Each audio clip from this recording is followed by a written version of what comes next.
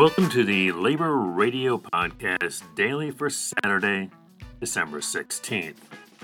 Here are highlights from last week's Labor Radio Podcast Daily. So they create these programs to bring people in from the general public, put them in these programs and get them their start in the writer's room, which is great in theory, but they've been doing this for 30 years. Where did all those people go?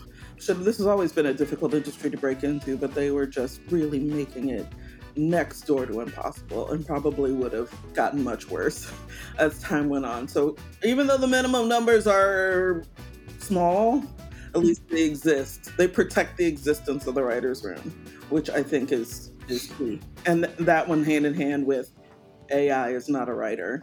Because we could see the writing on the wall that where they wanted to go was have AI generate content and then hire one or two people to rewrite that. And that just was not going to work. The Guild would not exist. The Guild would crumble if that were the case. That's from the Black Work Talk podcast. And what Jane's power structure analysis does is it actually does the other side too. What's the power in the room? What's the power in the community? Reading Jane's work was very illuminating because it reminded me how much power we had that we hadn't properly exercised. Oh, so she was kind of an antidote to Scott Walker, huh? Exactly. Like, if we had been organizing in a different way, maybe we still would have lost, but we maybe could have lost with a little bit stronger footing to be positioned to fight another round. That's from the Heartland Labor Forum. Maybe I'm overanalyzing, but I love Christmas and I love thinking about work and class and labor.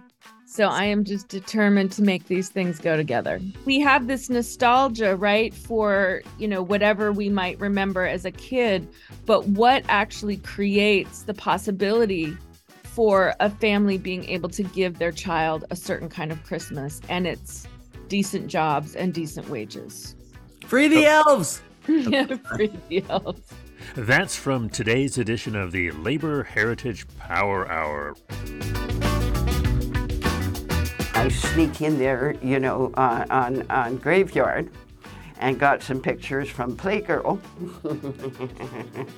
and put them up there. Next day, no posters of either kind. The compelling tale of Diana Kilmurray, a bold and fearless BC truck driver who became immersed in the murky, male-dominated world of the Teamsters Union, back in the days when women behind the wheel of big trucks were as scarce as generous employers.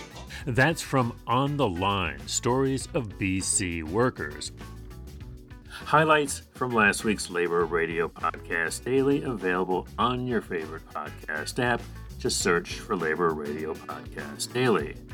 In today's labor history, on this date in 1977, 8 female bank tellers in Willmar, Minnesota began the first strike against a bank in U.S. history. At issue, they were paid a little more than half what male tellers were paid. The strike ended in a moral victory but economic defeat 2 years later. Today's labor quote is by Doris Beauchard, one of the Willmar 8, Doris Beauchard, who said, "We talked about it amongst ourselves all the time, and it just kept growing and growing, and we kept getting angrier and angrier." The Labor Radio Podcast Daily is supported by our friends at Union Plus. You can find out more at unionplus.org. This has been Chris Garlock for the Labor Radio Podcast Network. Find all our shows at laborradionetwork.org.